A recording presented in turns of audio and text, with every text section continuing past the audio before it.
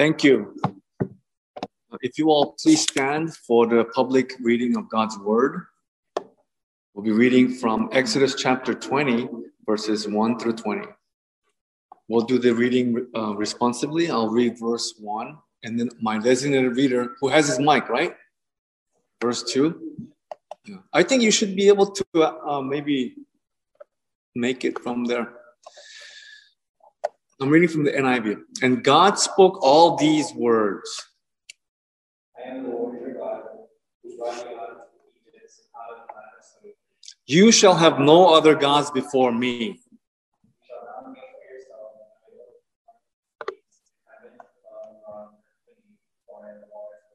You shall not bow down to them or worship them, for I, the Lord your God, am a jealous God, punishing the children for the sin of the parents to the third and fourth generation of those who hate me.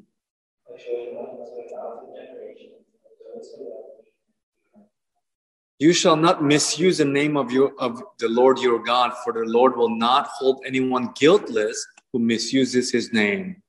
Remember the Sabbath day. 6 days you shall labor and do all your work. But the Sabbath day is a Sabbath to the Lord your God. On it you shall not do any work, neither you nor your son or daughter, nor your manservant or maidservant, nor your animals. For in 6 days the Lord made the heavens and the earth, the sea, and all that is in them, but he rested on the seventh day. Therefore the Lord blessed the Sabbath day and made it holy. Honor your father and your mother, so that you may live long in the land the Lord your God. You shall not murder. You shall not commit adultery. You shall not steal. You shall not give false testimony against you. You shall not covet your neighbor's house. You shall not covet your neighbor's wife, or his male or female servant, or his ox or donkey, or anything that belongs to your neighbor. And the people saw the thunder in heaven and heard the trumpet, saw the mountain and stuff. They trembled with fear. With fear, they stayed at a distance. And said to Moses, "Speak to us yourself, and we will listen. But do not have God speak to us, or we will die." All together now. Moses said to the people, "Do not be afraid. God has come to test you, so that the fear of God will be with you to keep you from sinning." This is the word of the Lord. Won't you join me in prayer? Dear precious Father, we thank you so much for gathering us here on this day, on Pentecost Sunday, where we celebrate not only the arrival of the Holy Spirit upon your saints, but also the giving of your law on Mount Sinai. So, Lord, as you take the speaker, may I be faithful to your message, and may it be spoken with your Holy Spirit power, and that all of us would dig deep into our hearts and see the reflection of your image in your word and in our hearts. In Jesus' name we pray all of these things. Amen. You may be seated. Before we begin, why don't we look at each other and greet with Happy Pentecost Sunday. Happy Pentecost Sunday. It's a big deal, you guys, Pentecost Sunday, because, the more I studied about it, it's not, even prior to the Holy Spirit, which is the biggest deal of all, it turns out that it is a very meaningful celebration, not just for Christians, but also for the Jews. The Jews look at the Pentecost as a very special day.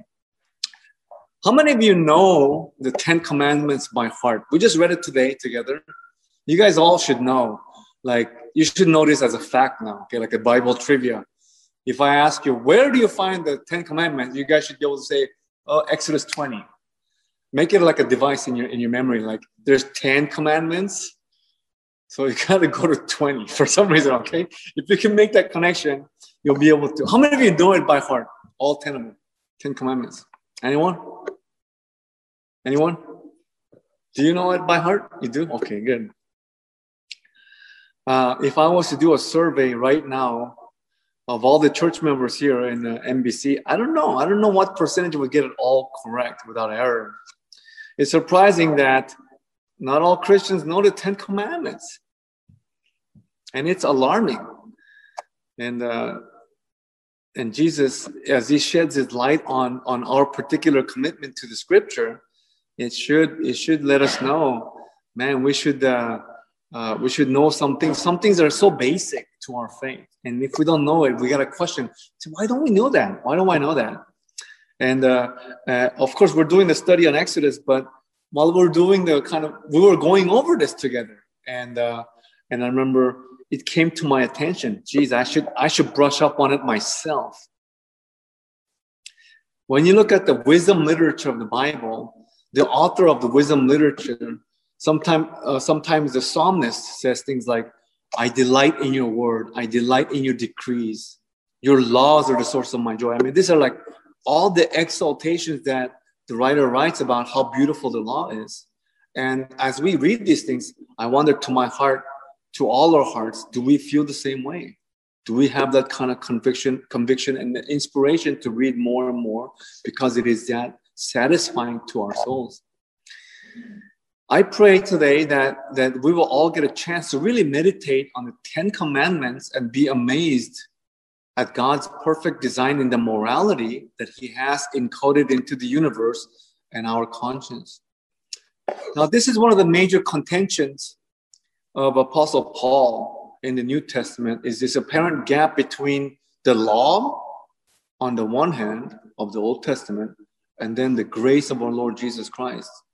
It seems like they don't mash together very well. And this is the same thing that the reformer Martin Luther of the Reformation pointed out, that the fact that some people trying to earn their way into salvation by doing works of the law versus the fact that there's nothing that we can do. There's nothing that we can do with our efforts to earn the salvation, because there's only one person who was worthy to be able to do the works of the law, which was Jesus himself. And out of that fact, the whole Reformation movement came by rereading the Bible. It's like, we got to go back to the Word of God, because there's a lot of false teachings that were going on at the time in the church.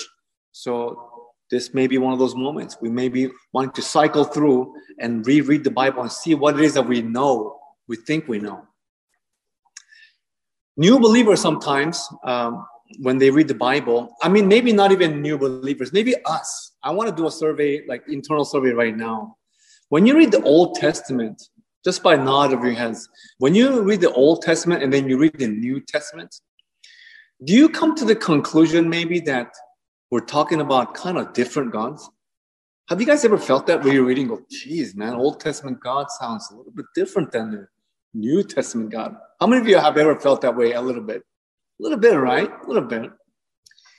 The Old Testament speaks of a God who judges the whole world with a devastating global flood, annihilating everything on the surface of the earth, living, everything alive, not even just humans, but like even animals.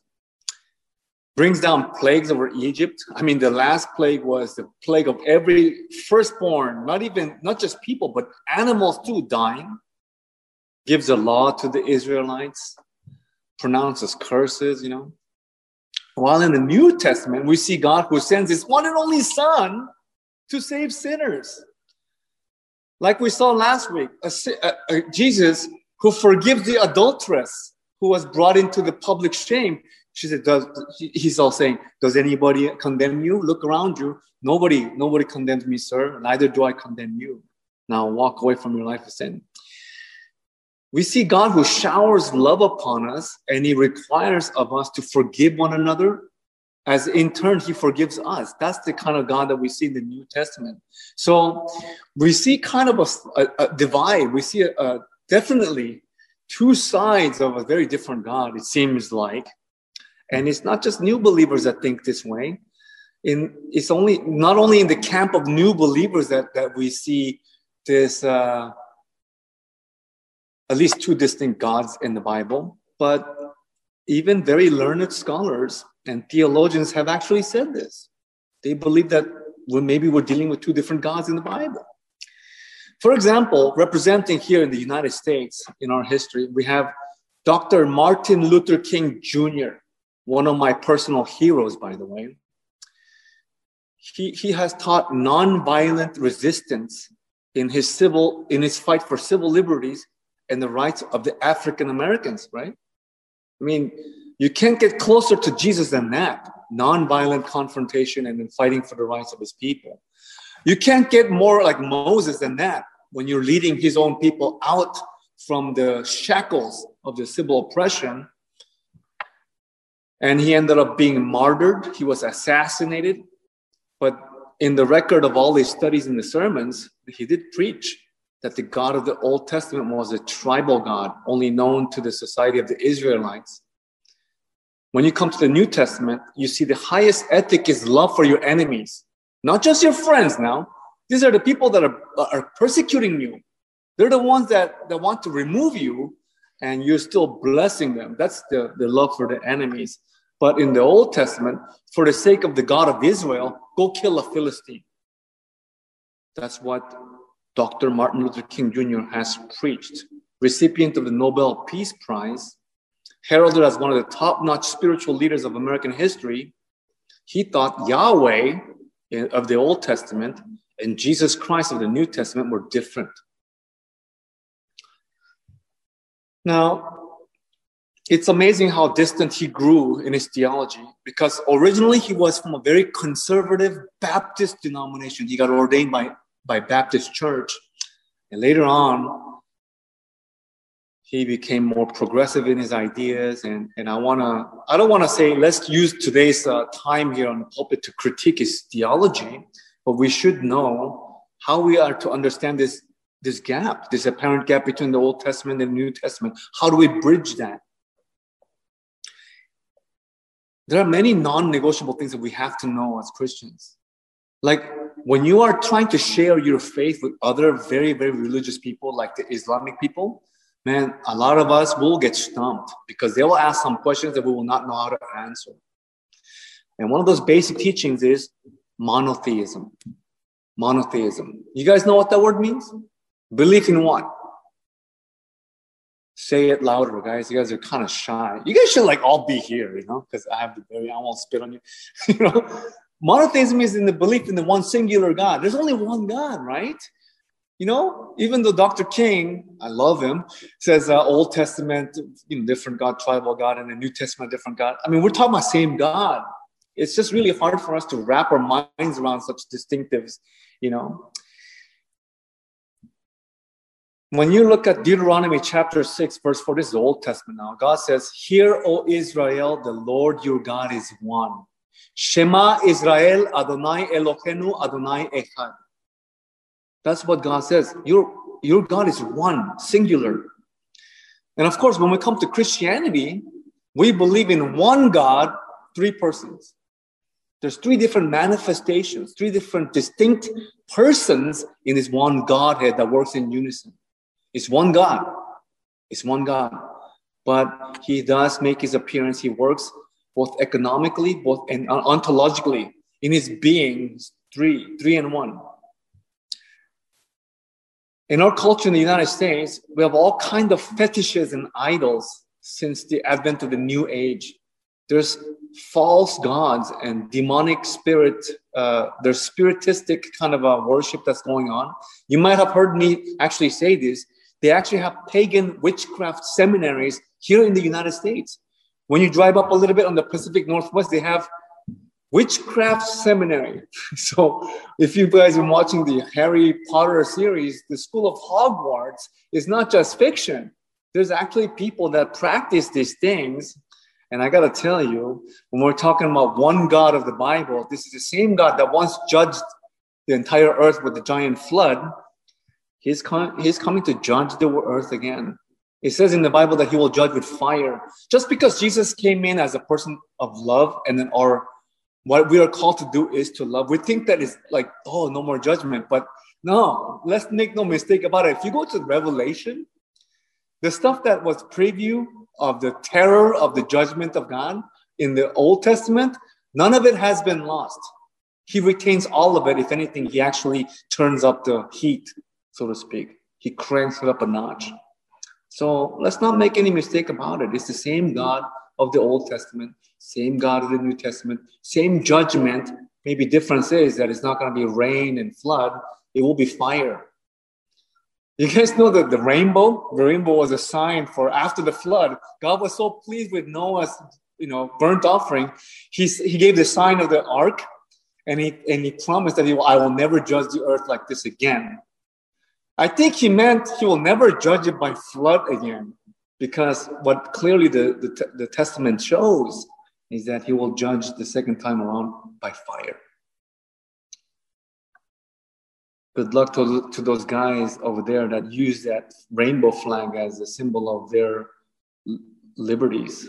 Good luck on those guys.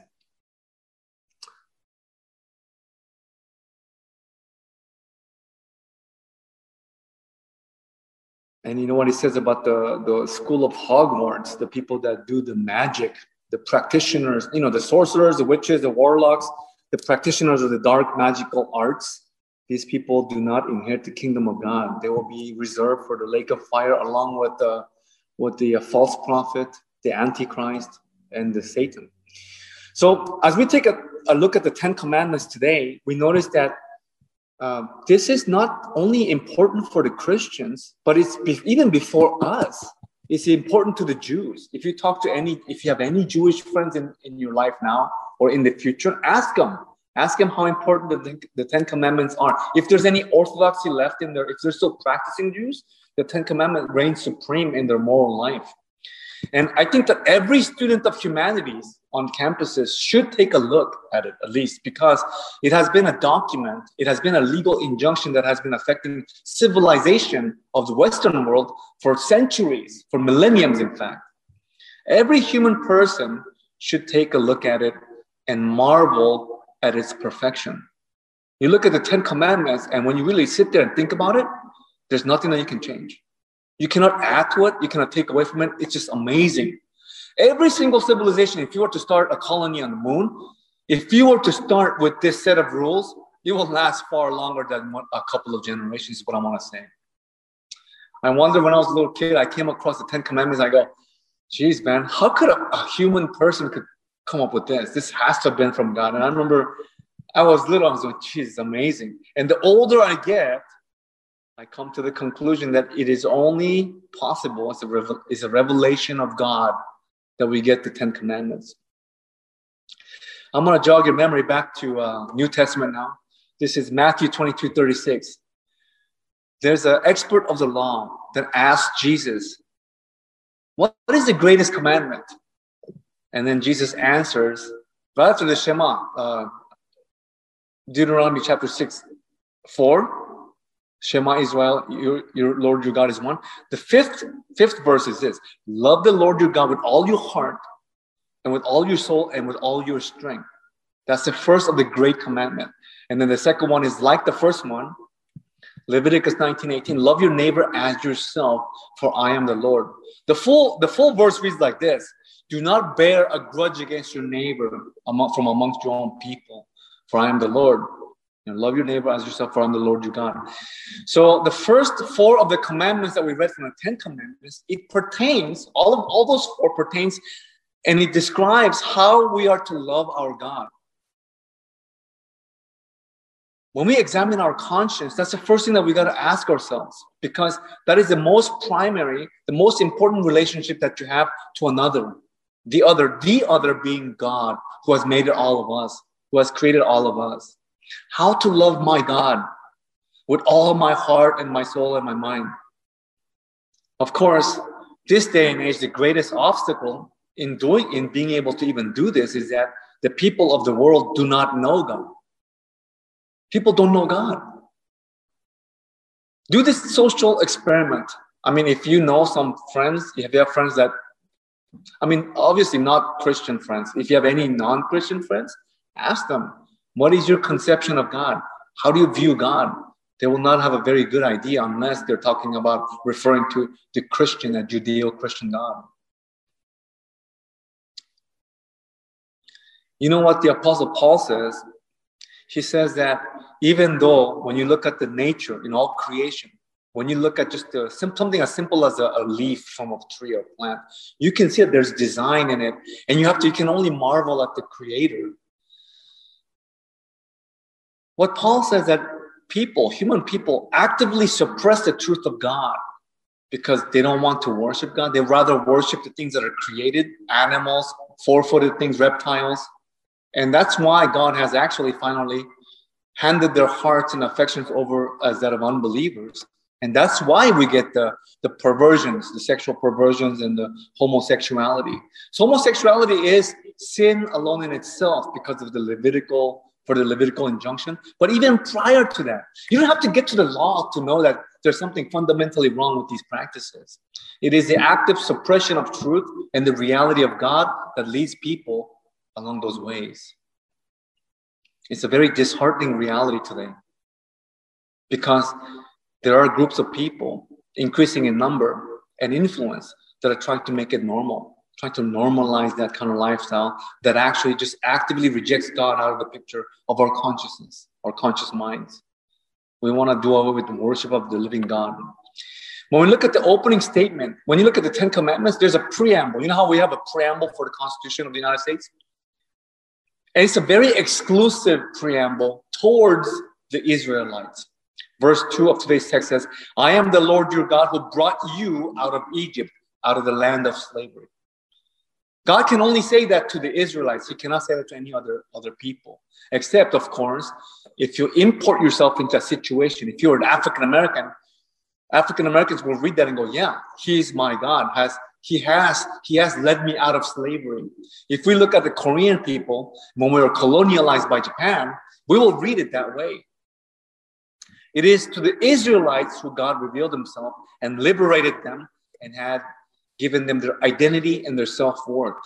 If you've been a slave all your life, you only know slavery. You've never tasted freedom. You don't know what it means to make your own decision for yourself. You don't know such things. This should have been stored into their very DNA, right? They should have known this. I mean, this should have been deep seeped into their bones, but no, it hasn't. It has not. The first commandment is this: you shall not have any gods before me. This is a prohibitive negative statement, right? Prohibitive statement. If we were to change that and then change the language and turn it into the affirmative, God is saying, be faithful to and focus on me, the living God. When you hear somebody talk about God, there are some clues in the language whether they have a relationship with God or not. Is he a living God who's speaking to you that you are intending on worshiping and obeying? Does he say no sometimes where you just carry the no as a no, you accept it and you don't pursue the matter further? Right? That's the clue, whether to see yourself you really are a worshiper of God or not. Be faithful to and focus on me, the living and the true God. Now, this should have hit them very close to the heart, because the Israelites, while they were living in Egypt as slaves, they were living in a culture, in a land of idol worship. I don't know how much of the United States culture is still a land of the land of the free, a land of the God-fearers. I don't know if we are anymore. We are,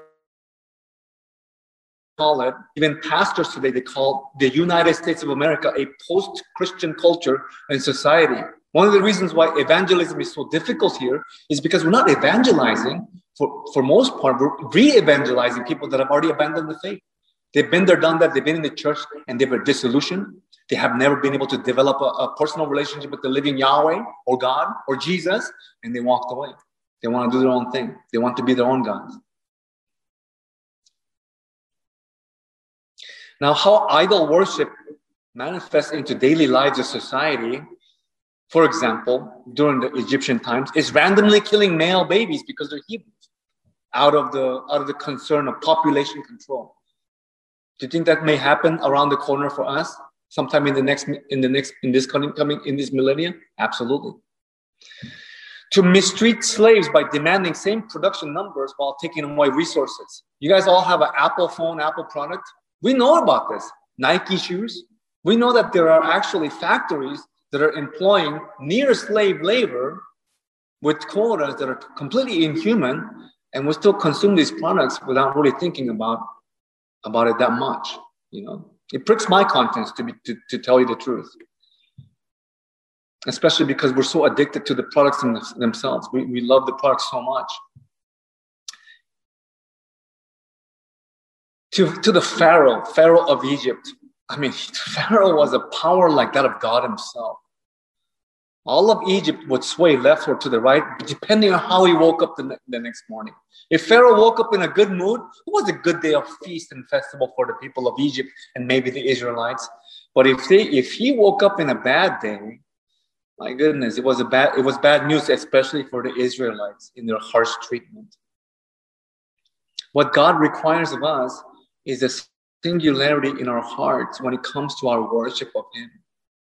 You know, to be honest with you guys, there are some Sundays my heart is struggling because there are some days you have to be somewhere else. You know, there are some days it's just hard. You have to push through that.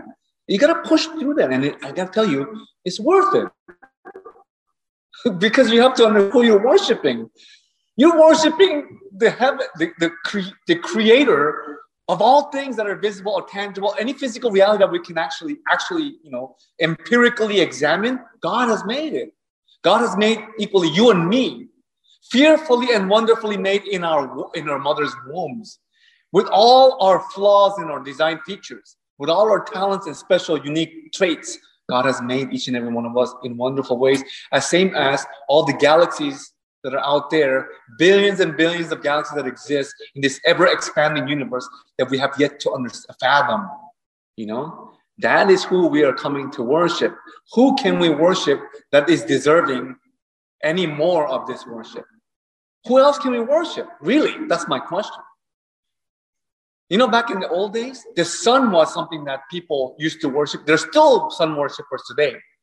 And sun is a very worthy object of worship because it is through the ray of the sun, you get the warmth of light, visibility. You get the plant that eat the rays of the sun and they grow and they bear fruit. You know, we eat that fruit. We eat the leaves. We eat the lettuce, right? And then the animals eat those vegetations. We eat the animals. We have a perfect ecosystem that is owing to the life because of that light of the sun, right? But guess what? The sun was not good enough for our worship. Our hearts deserve more. We have to go after the creator of the sun. The ancient rhetoric, you know, the polemic is that in the old days, when you look at the ancient Mesopotamian literature, they're talking about the star gods and the sun gods. But what the Jews are saying, wait a minute. We know a God who made those things. That is our God. It's like, when you were a little kid, my dad swung on you, that kind of a deal. So we got the ultimate Father. That's our God. Is there anybody else that deserves our worship? No. That is how we're gathering today as worshiper of the highest of all beings. It will be not wrong to state this commandment like this. Make the object of our worship the highest being ever. There's no one higher. And that's what we're coming to worship. And if you know who that is, our faces should be bowed down very low. Very low. That's true worship, guys. When you're in there, you can't taste the kind of liberty that you have in your soul. Because you're coming before a God that already knows all that thing that you're going through. Everything that you're going through. He knows. He knows even why you're going through them while we might not know. I pray that each and every one of us attending Sunday service here today will be able to do that every day, to worship the highest, the Creator Almighty, and never something created, never something that's fabricated by this culture trying to sell it to you, trying to have your soul go after it. I hope that we will be free in that way. Amen? Amen. The second commandment as well is prohibitive. If I was to summarize it for you, God is saying, do not make any idols in any form to serve it. Back in the days, they used to do that. They used to make little trinkets. They used to make, But I might have to ask you guys, do we only do that back in the days or do we still do that today? In the olden days, we're talking about people making things of the air, birds, things of the earth, creepy, crawly things, We're making like lizards and things like that. And when you go down into the water, there's fishies, And people make these images. They put effigies of them and then put them on the wall, and then they actually bow down to it and things like that. I'm not talking about I don't think that this commandment is just talking about visible things, but I think that he's talking about anything that can be birthed out of the human imagination. If you look at the Greek culture, They had a pantheon of gods, and they were anthropomorphized. The human traits that we have, they would assign to these invented gods. You guys know, our Marvel comic superheroes like Superman, Aquaman, all these are figment of people's imaginations that we place up there as these super beings, right? And then right away, when we're little kids, it captivates our imagination. It captivates our imagination, and we adore these things. I remember there was a huge controversy because when the Superman movie first came out, I remember this, by the way. When it first came out and it came to Korea, there was actually a kid who jumped off of a fifth-story building because he thought he could fly. And that kid was severely injured, and a little later he passed away. It happens where we put people on a pedestal. We worship people as idols. Like I mentioned, Dr. Martin Luther King Jr., he was a human being. And when you examine his life, he was not a perfect human being. I do see him as a hero, a role model of some sorts. But as I just shared with you this afternoon, his theology was imperfect. He had very dangerous theology. It happens in the movies, in the music, stardom of the human person and the public attention on them is a machinery of idolatry. YouTube is a machinery of idolatry, trying to make stars, YouTube stars. People think that if you get like 1 million likes, your life is set, and then like you're gonna be just living like Brad Pitt and the rest of these guys. That's not how it works, We're so mistaken. Machinery of idolatry. We make idols out of things that God created, things that we create. We make idols out of people. I remember watching a documentary one time. It was of an old lady who was blind in North Korea. And she got a transplant. She got transplant surgery done through a Christian organization, missionaries. And the surgery was successful. So after she was healed from her surgery, she was unbandaging her eyes and she was able to see for the first time with this new set of eyes. And you know what she does? The first thing she does, she looks at the wall. She sees the picture of Kim Il-sung, the supreme leader of the communist North Korea. And then she bows down in front of it. Thank you for my eyes, she says. Man, I was crying when I saw it. I was like, tears came out of my eyes. I was so enraged. I was so enraged because how do you emotionally respond to something like that? When this poor lady knows no better but to thank this picture, an effigy of a human person that is oppressing the rest of the nation until they starve to death. Man, it makes me burn. It was a disheartening reality of that this poor lady didn't even know who to properly thank for the sight that was given to her. The world that we live in today has become so secularized. The idea of the holy and the religious all so removed after the so-called enlightenment that there are so many ideologies in many of our hearts already standing in there that makes it contrary to the possibility of a living God. I'll give you some examples. Evolution. I grew up with evolution. I thought that evolution was the only plausible truth to all realities of natural things. Now, many years later, I realized Charles Darwin was mistaken. He had overlooked some very big, blaring holes in his theory, and the public school system is teaching it as a singular truth that cannot be contested. Really? I don't know how to swallow this, because for the longest of time of my life, my formative years, I've been deceived. I've been thinking that everything that the universities were teaching was as uncontested truth of our reality. That's not the case, because it systematically has removed from our minds the reality of the living God who's speaking to us today. Fight for your faith, brothers and sisters. Fight it. And the ground for fighting is here in your mind and in your hearts. Don't let them sell this stuff to you. Don't buy that stuff wholesale. Be selective in what you purchase. Make your purchases wise.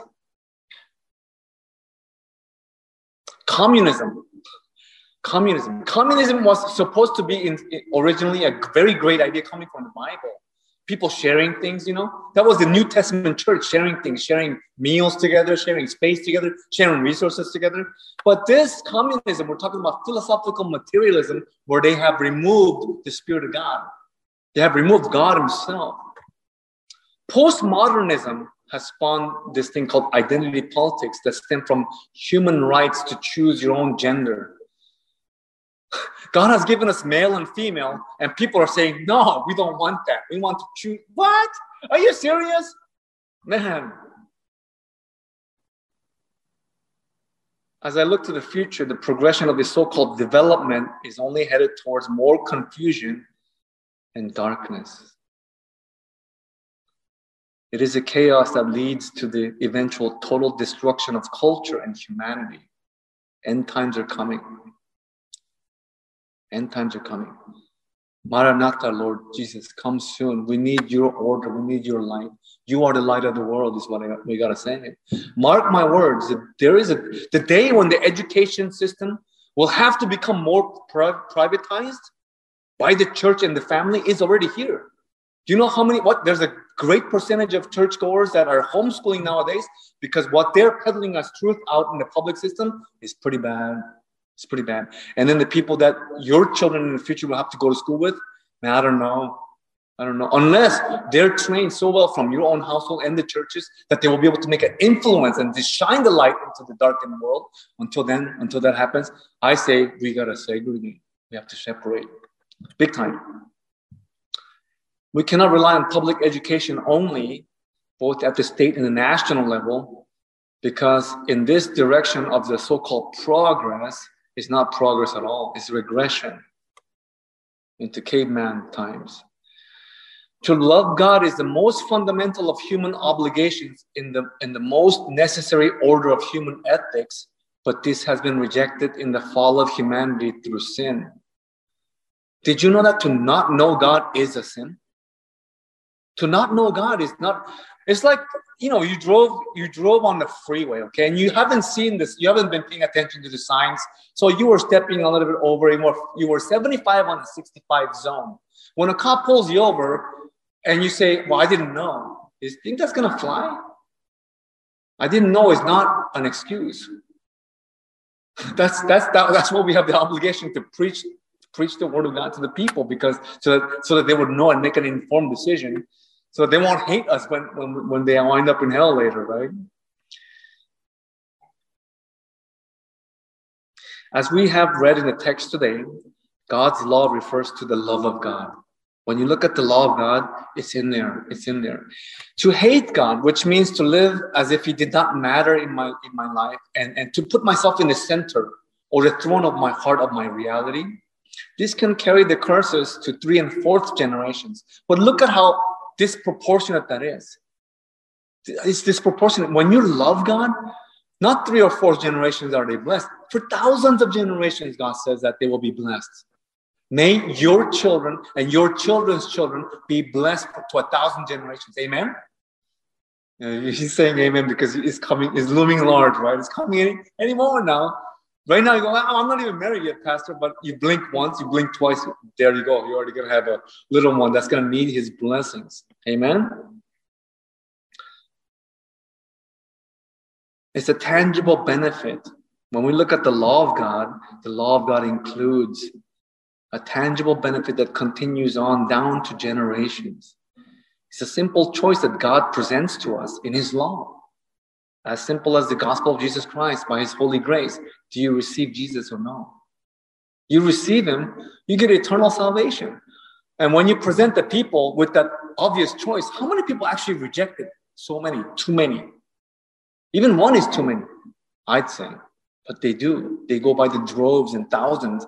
They choose hell over the saving grace of Lord Jesus Christ. The 3rd commandment is, do not use the name of God in vain. And you know what is, I want to point out the irony about this, because the Jews of the Jewish council, the Sanhedrin, and the high priest, they've actually used this as a background of the commandment, as a foundation against Jesus' indictment for blasphemy. If there's one person who had a real relationship with God the Father, it was Jesus. And they were saying, you're blaspheming because you're saying that God is your Father. false accusation. He gets crucified for calling God his Father. What do you call him? What do you call God except for by what he is? But I want you guys to notice, brothers and sisters, the place of the cross for Jesus was not a seat of shame, but a throne of glory. That's where he was exalted to the highest. It's the lowest place where anybody can go from a worldly point of view. But when you flip it upside down from God's spiritual perspective, it was the highest place where he was exalted. He draws all the people to himself by being on that cross for that moment, for those hours, you know. The fourth commandment as well was the basis for why Jesus was criticized by the Jews, the Jewish legalists of his time. To share with you you guys should know this now. I'm giving you the commandments one by one so that you could have it memorized, okay? First one, you shall have no other gods before me, okay? Exclusive statement. There's only one God. The second commandment is, don't make gods for yourselves or serve any of them. That's the second one, okay? Third one is, do not use God's name in vain. Don't yell Jesus Christ when you want to say a curse word because you stub your toe. When you use the Lord's name, use it very carefully, very gingerly. It's a sacred, holy name. Amen?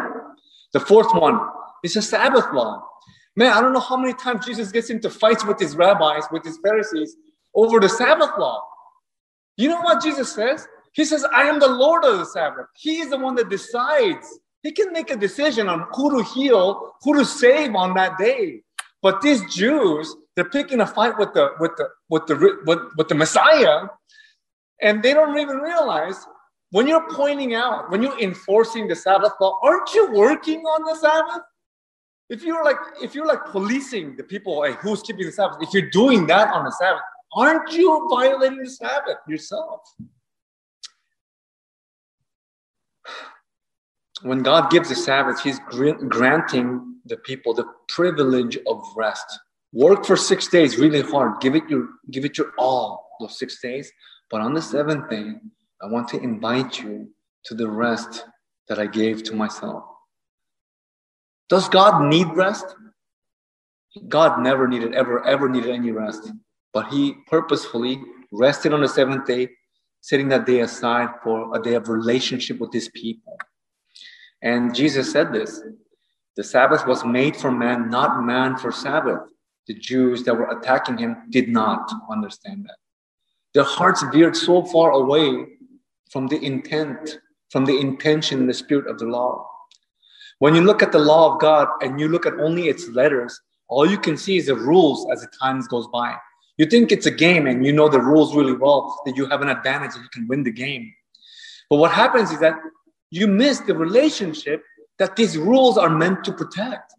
The rules are there to protect the relationship, me and God and me with others, right? And when we look at any law, the letter of the law is just as important as the spirit of the law, the intent by which the law was written. In the spirit of the law, you can see the Father's heart. You can feel his affection for us. And the Jews, sadly enough, they had veered far away from that. They became experts. The more they knew about the law, they became distant from the Father's heart. Look at what it says in Psalm 119, the longest chapter in the Bible. In verse 47, it reads, "For I delight in your commands because I love them." To love the word of God, to love the law of God, is to love the person who gave it. How can they be so militant about keeping the rules and become so distant from the giver of the rule? When you have a father or a mother or teacher that wants to keep order or peace in the household or classroom, the rules are good. Have you ever seen a classroom that was not mismanaged by a teacher who didn't care? Like, there could be a student who's sticking in the student next door next to him with a pen. I mean, like, to the point of bleeding, and it doesn't care. There's no rules. Is that a happy classroom where everything goes? Absolutely not. When we look at the word of God that contains the commandments of God, this is the very word, the Logos, Jesus himself, by which all things are made. The word of God, every time you open the Bible, you are becoming acquainted with Jesus. Don't look for him like, don't look for him only in like these revival places or retreats. Every time in your silent moment, when you decide, I'm going to open it up, and you open it up and you go to the Beatitudes or wherever, and when you're reading that chunk of scripture, you're hearing the Lord speak to you in your heart, and you're being nourished in that bread of life. You're taking it in, and your soul is coming to life, even if you don't feel it, even if you don't know it. The people that Jesus came to most opposition and conflict with, they were the experts of the law, the ones that knew the Bible the most, And I think it's because they had become so obsessed with the law itself that they had grown distant to the person who gave it, namely from God himself. They were so distant from God the Father that they did not recognize his Son. That's why Jesus says, if you knew me, you would know the Father. That's what Jesus says, right? And here's a danger, is that we can take the entire Bible and approach it that way too, as a means for my own personal benefit only. I look at the Bible, I'm very diligent in my study because it only has to do with me and my personal salvation. Guess what? If we do that, we will have betrayed the spirit of the word. The law does not only protect my relationship with God and my self-interests, but it also protects the interests of my neighbor, of the person next to me. This is why we are so utterly dependent on the Holy Spirit. So far, we went over only the first 4 of the commandments, right? And these all have to do with God. And as I mentioned earlier, today is the Pentecost Sunday. When we think of the Pentecost, we think of the outpouring of the Holy Spirit. But before that happened, before anything with Jesus, dying on the cross and resurrecting and ascending, before any of that happened, for the Jews, the Pentecost was 50 days of passing after the Passover. You guys remember what the Passover is? You know what they're celebrating when we're doing the Passover? What they would do in the celebration is that they would offer the first fruits, and then to celebrate Moses' reception of the 10 Commandments on Mount Sinai. The very thing that we're reading today, this moment, they're celebrating that on the Pentecost. And as far as the backdrop of the Pesach, the Passover, is when the Jews with the blood of the lamb painted over the doorposts, they were spared. They were passed over when every single firstborn, even that of the animals in Egypt, they were killed by the angel of death during that final plague. That is what the Passover is.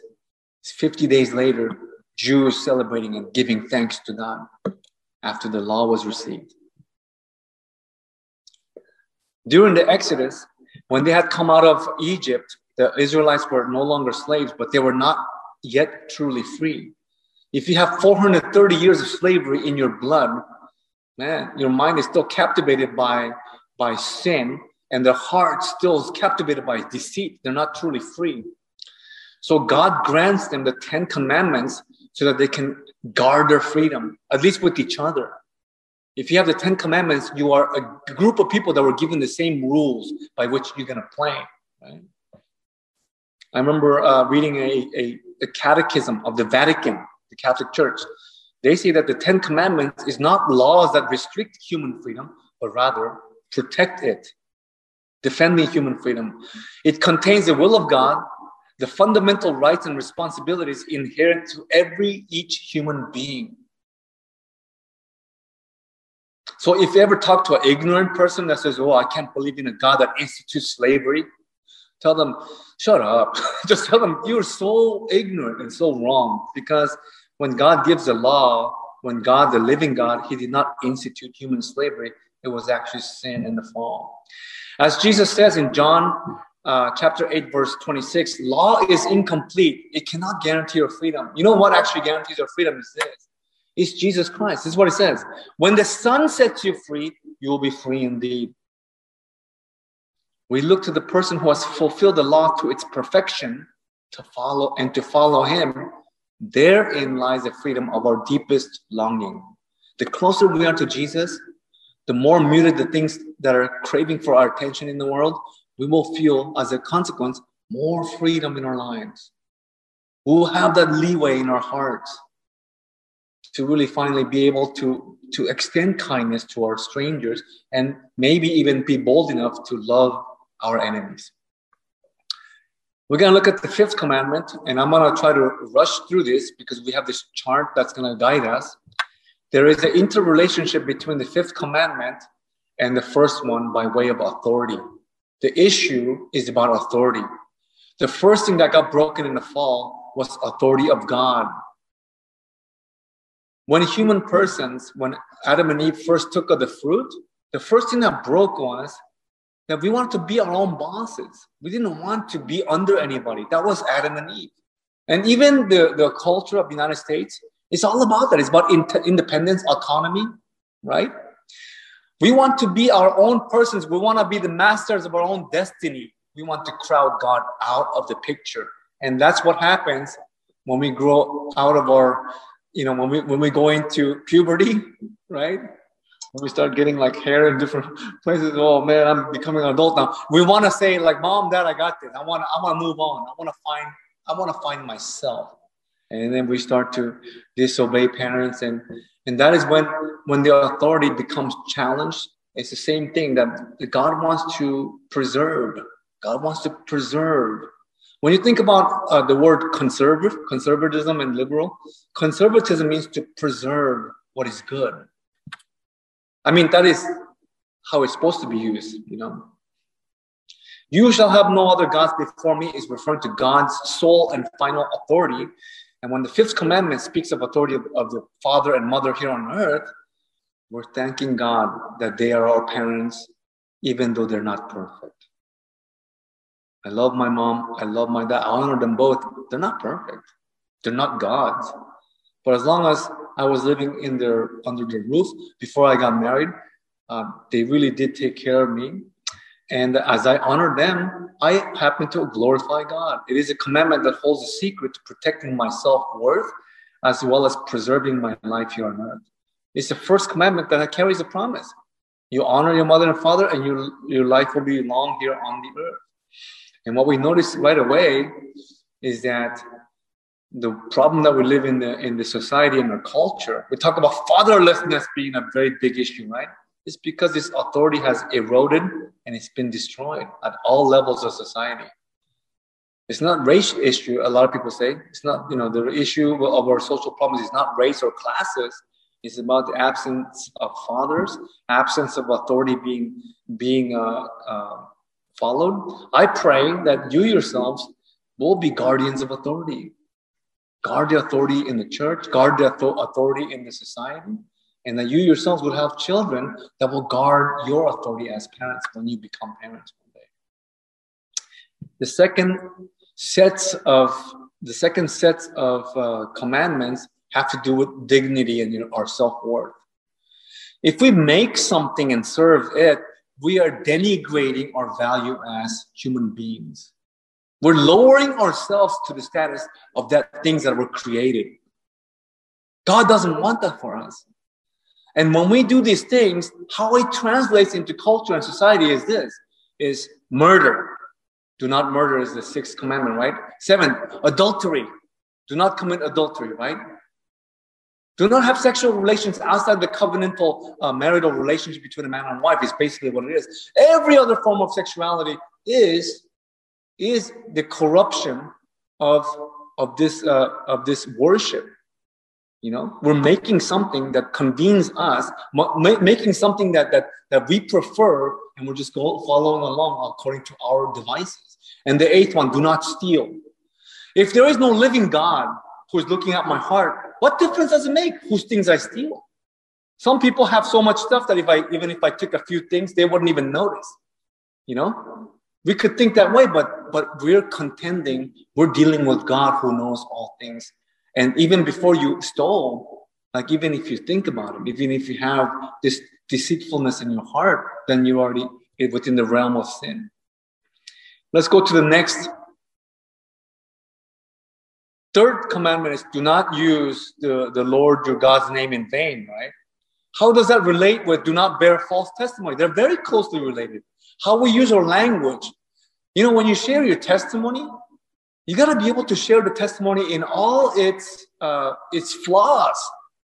Look at how, when we look at the Bible, does the Bible exclude the fact that Moses was once a murderer?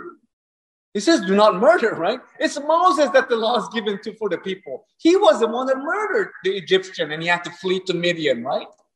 And yet it's included in his profile. As we read the life of this prophet par excellence, we see that he did commit one of the sins and he was forgiven. We know, how do we know that? Because God used him nevertheless. When we go much later down the line, another hero, another one of my heroes of the Bible, King David, when he was a ruddy little child, he grabbed some pebbles from the wadi of the river and he swung that sling around and it took down a Philistine giant, Goliath. In the heydays, in the glory days of his youth, after he assumed power, after he assumed the throne of Israel, what happens? He commits adultery. One night he can't go to sleep and looks out the window and he sees a woman bathing under the moonlight. I don't know what the heck she's doing bathing in the moonlight, but who cares? He abused his power to take her as his own when she was already a married woman. And then what does he do to cover it up? The sin doubles itself. He orchestrates for him to die, which is tantamount to murder. Adultery plus murder. That's King David, their beloved king, their messianic figure of that time.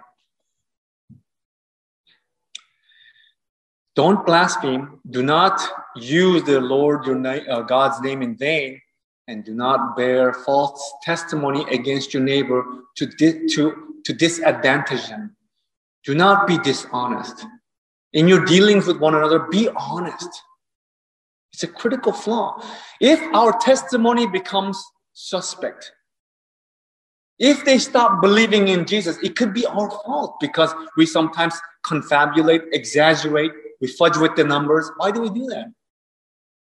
When the final accounting is not from the people, the eyes of the people, but the living God who's peering into my soul. And lastly, the Sabbath-keeping fourth commandment is directly interrelated with the covetousness of the heart. Did you know that our heart is restless? It's a restless heart. I was listening to a Christian radio one morning coming to church, and it was a focus on the family. They're talking about how even married people, they have trouble with pornography. Married people. So all you guys, who have some issue with that, there was a Christian minister that was actually talking to Christians in the church, and then they were asking all the men, because it was like a men's conference, and then they said, raise your hand if you're married and you're still struggling with have issues with pornography. And except for like one person in like the auditorium, like 1,000, every man had their hands up. And the person who was presenting, he said his heart sank. His heart sank. It's covetousness. Covetousness is not being satisfied with what you have, but having your eyes on that thing that you want. It's not saying that the desire of something is wrong, but your neighbor has this, you want that. And covetousness goes even further. You don't want them to have it. That's covetousness. You don't want them to have that success. That person's rich, so you hate them because they're rich. You know that? The heart of the human person is twisted that way. It's restless. It's restless. In order to keep our Sabbath truly holy, as in the fourth commandment, our hearts need that rest. We cannot be coveting our neighbor's property, our neighbor's wives or our husbands, or their servants, right?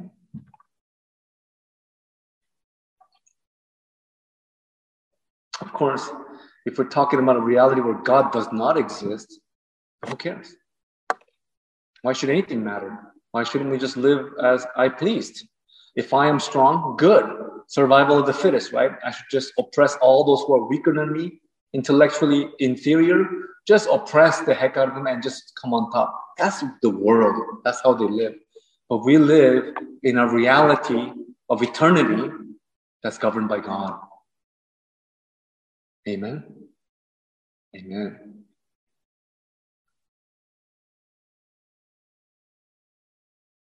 So let's just do the real quick review and then I'm going to close.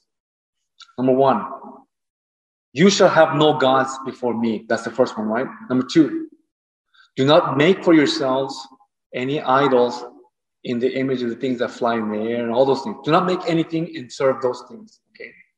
Because you're made in God's image. You know, you're not, I mean, how dare you go down, stoop that low? Number 3, do not blaspheme. Do not use the Lord's name in vain. Some people, some young people, they say, oh, God told me to do this. God told me to do that. Just don't do that, you know. You may say this, God, I feel like God is telling me this, but be very cautious on trying to append the Lord's name, trying to make your story more weighty than it is. And then lastly, number 4, keep the Sabbath holy on the 7th day. Work really hard on the 6 days, but keep that one day for you and the Lord, where you will keep it holy. Number 5, honor your father and mother. That's the first of how I deal with people other than myself. And it begins with my parents. Number 6, do not murder. Number 7, do not adulter. Number 8, do not steal. Don't cross that boundary. The boundary stone laws, they exist because, you know, God wants us to enjoy the property that we're stewards of during this lifetime without fear that you will lose it. Number 9, do not lie. Do not bear false testimony against your witness. Don't swindle them. Don't deceive. And then lastly, do not covet. Do not wish for things that you don't have that your neighbor has. You know why we come around into a full circle when we look at the coveting thing here? Adam and Eve. Let's go to Eve. The fall of mankind comes from where? God gave humanity, there was only one law. There was only one law in the beginning when they were in the Garden of Eden. You may eat freely from all these things in the garden except for one fruit. This is the tree of the knowledge of good and evil. Don't eat of it, right? That was the only one rule that they had to keep. I'll grant you that the serpent, the Satan, did come in and deceive Eve, okay? But at the core, at the heart of why this failure occurred was because she looked at the fruit, she beheld it before her eyes, she gazed into it, she saw that it was pleasant to the eye and desirable for gaining wisdom. She wanted to, in the end, open her eyes, become autonomous. She wanted to become her own God. Covetousness can lead you into that direction. It's one of those sins that other people cannot see because it's going on in here. It's going on in here all the time. When God gives us the 10 Commandments, He's not giving it to us to press down upon us, or He's not even giving us something that we can keep, actually. If you want to be honest to ourselves, He's showing us who He is. It's the mirror image of His perfection. And when we look at the 10 Commandments, we can only marvel and say, holy, holy, holy. You are holy, I am. Today, we have the Holy Spirit that has descended onto us. And we dare to say, yes, this is Jesus. I see the picture of Jesus here in the 10 Commandments.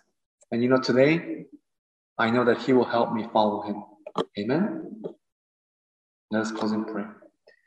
Lord Father, we thank You for this message today and how we relate the Pentecost to the 10 Commandments. Lord, before studying this, I didn't even know, but it just happened to fall like this, where we're doing a study of Exodus, and we're also celebrating the day when Your Spirit was outpoured into Your early church. Lord, pour Your Spirit once more, like You did in the Azusa streets. Pour Your Spirit here at NBC, that we'll have young people prophesying, seeing visions and dreams, and having healings take place because of our faith in You and Your presence in us. Lord, bless us with Your presence. You promised to 1,000 generations, so we want to see it happening now. May our prayers be answered, and may our journals be filled with truthful statements of Your testimony of how You are faithful. In Jesus' name, we pray these things. Amen.